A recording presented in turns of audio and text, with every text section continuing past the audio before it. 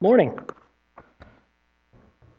Found it amazing that the writer of Hebrews was able to pretty much fit the entire story of God in 4 verses. It took me 10 pages. We'll be out before lunch, don't worry. I talk fast. Yom Kippur is one of the high holy days of the Jewish faith. It is a day of prayer, confession, and fasting. It is a day to lay out your sins before God. That was September 22nd for this year, if anyone was wondering. This day is known as the Day of Atonement. It is the day to atone for your sins. In the days of the temple, this day looked much different. Since the fall of Adam and Eve, humanity has not been worthy to be in the presence of God. Aaron, Moses' brother and high priest to the people of Israel, lost his 2 sons because they ventured too close to God's presence. The prophet Isaiah thought he was going to die when he saw God's throne room, saying, "It's all over. I'm doomed, for I'm a sinful man. I have filthy lips, and I live among a people with filthy lips. Yet I have seen the King, the Lord of heaven's armies." In Leviticus 16, God commanded Moses after the death of Aaron's sons to set up a day that someone can enter God's presence on behalf of the people. That day is Yom Kippur, or the Day of Atonement. The Day of Atonement is not just a day to cleanse the people, but also completely cleanse God's holy temple. We're going to focus on what the high priest does on behalf of the people of God. It would take a long time to go through the entirety of Leviticus 16.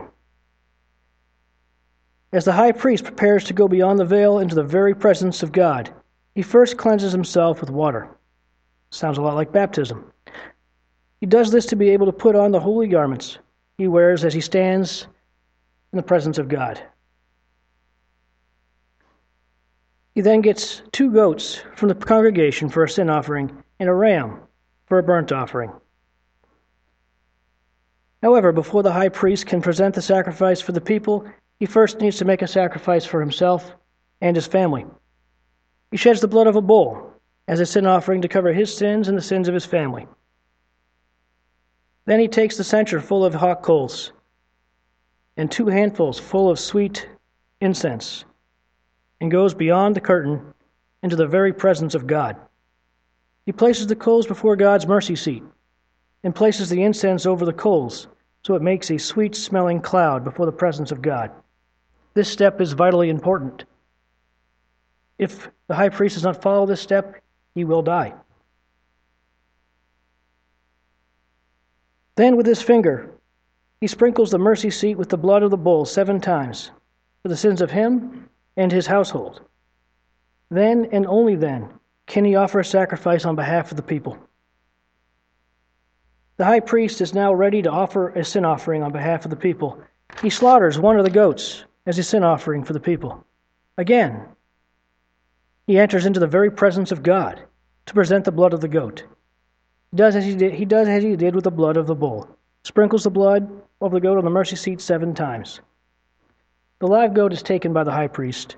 He puts his hands on the head of the goat and confesses all of the sins of the people onto the goat. The live goat was then taken out to the wilderness and let go into a barren land. The goat carried the sins of the people away from the people, to be seen no more. Then the burnt offerings were offered as a way to finish the atonement process. The things that died because of the sin of the people was consumed in the burnt offerings. The sins of the people were consumed in the fire. This was done once a year because of the sins of the people. On the 7th month, on the 10th day, the people of Israel would deny themselves, make atonement for their sins once a year. Without shedding the blood of bulls and goats, there would be no atonement for the sin of the people. It is through the shedding of blood that the high priest can enter into the very presence of God.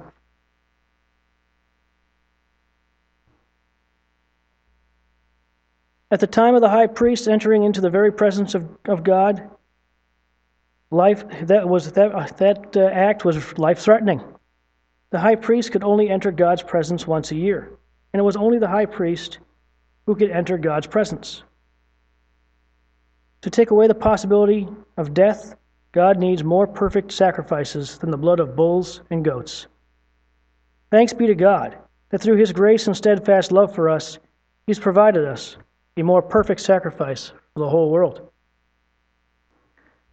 The Hebrews text today explains how Christ is the perfect sacrifice. He is the scapegoat for the sin of the world. Christ, like the scapegoat from Leviticus, was led into the wilderness to be tempted by the devil. Perhaps the same wilderness that the scapegoat, which carried the sins of God's people, was led to. There he faced the same temptations that caused many others to sin, and beat every one of them. Jesus Christ is the perfect sacrifice for the whole world. Hebrews 9:26. If that had been necessary, Christ would have had to die again and again, ever since the world began. But now, once for all time, he has appeared at the end of the age to remove sin by his own death as a sacrifice. On a Friday about 2,000 years ago, the perfect sacrifice for sin was offered. Our Lord Jesus Christ, in true keeping with the Day of Atonement, denied himself in the garden by embracing the Father's will, took up his cross, and went to Calvary to remove sin by his death on the cross. Christ bore the sins that made it treacherous for sinful human beings to enter the presence of God. He was wounded for our transgressions, crushed for our iniquities. Upon him was the punishment that makes us whole. Hebrews talks about how without the shedding of blood there is no forgiveness of sins. It was about noon when Christ died on the cross. Scripture tells us the earth shook, the sun went dark, and the veil in the temple was torn in two. And with his last breath, Christ from the cross declared, "It is finished." The veil in the temple was torn in two. The same veil that the high priest could only go beyond once a year. The veil that separated the people from the presence of God.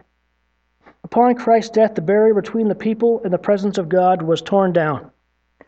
No longer does the high priest need to cautiously approach the presence of God annually on our behalf. We can now boldly approach the throne of grace.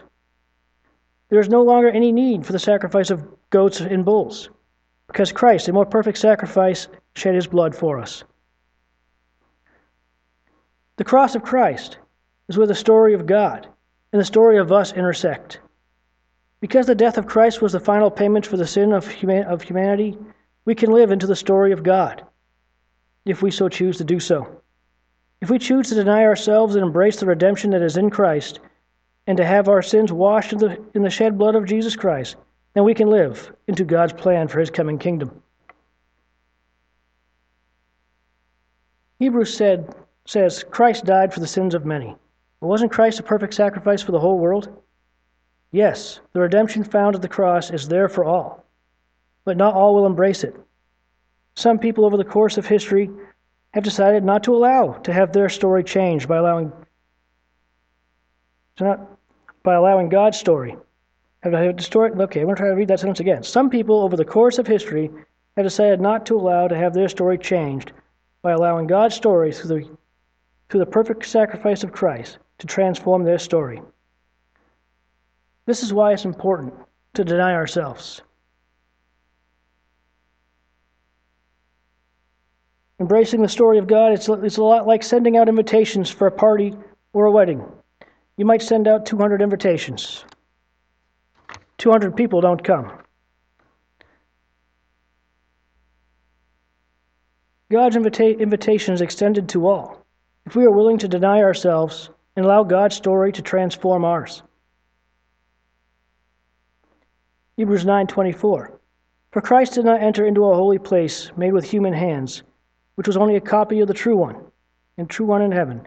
He entered into heaven itself to appear now before God on our behalf. Hebrews tells us that our resurrected Lord Jesus Christ, the final sacrifice for sin, now stands in the very presence of God on our behalf. Romans 8:34 asks us, who is to condemn us? It is Christ who died, who was raised from the dead, and who intercedes for us.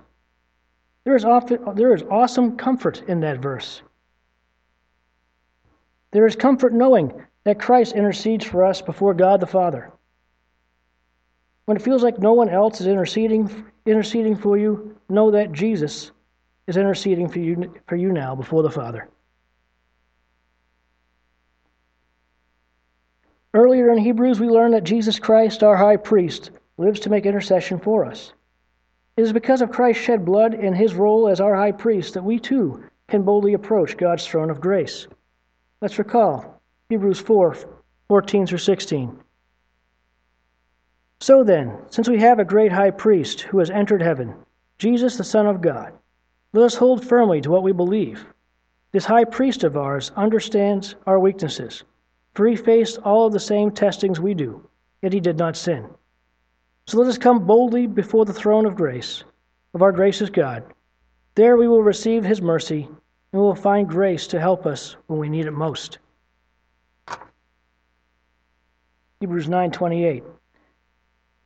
So also Christ was offered once for all time, as a sacrifice to take away the sins of many people. He will come again, not to deal with our sins, but to bring salvation to all who are eagerly waiting for him.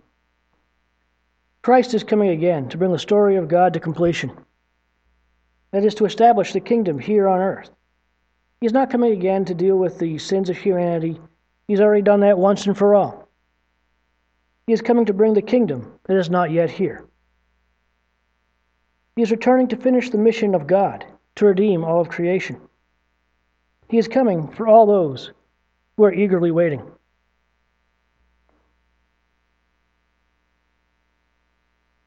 Since we confess Christ as Lord and claim him as our high priest, and because of his perfect sacrifice of the blood of the eternal covenant, we are considered worthy to boldly approach the throne of grace. We eagerly await the coming of Christ. We eagerly await his coming kingdom. The kingdom we heard about just last Sunday from Revelation 21:1 through 4. Then I saw a new heaven and a new earth, for the old heaven and the old earth had disappeared, and the sea was also gone. And I saw the holy city, the new Jerusalem, coming down from God out of heaven like a bride, beautifully dressed for her husband. I heard a loud shout from the throne, saying, "Look, God's home is now among his people. He will live with them, and they will be his people. God himself will be with them. He will wipe every tear from their eyes, and there will be no more death or sorrow or crying or pain. All these things are gone forever." This is the kingdom we eagerly await. This is the kingdom that is not yet. What do we do while we wait? How do we live into the kingdom that is already here? As Christ told his followers, the kingdom is within you. Let's begin to answer the question about the already with this question. When we pray the Our Father and pray, "Your kingdom come," are we going to a window to watch in eager expectation, or are we going out the door to actively live into the kingdom that is already here? Christ's sacrifice made it possible that we can offer our world glimpses into the coming kingdom. Christ's sacrifice made it possible that our stories can be transformed into his stories. In a world overcome by darkness, people need to see the light of the kingdom at work in the world. That is what we do while we eagerly await the not yet. We actively live out the kingdom that is already here. And this is really the first of a two-part sermon, because the next sermon will talk about how as a congregation, how as a community, we encourage each other to live this way, and how we share life together. This is the gospel of our Lord Jesus the Christ.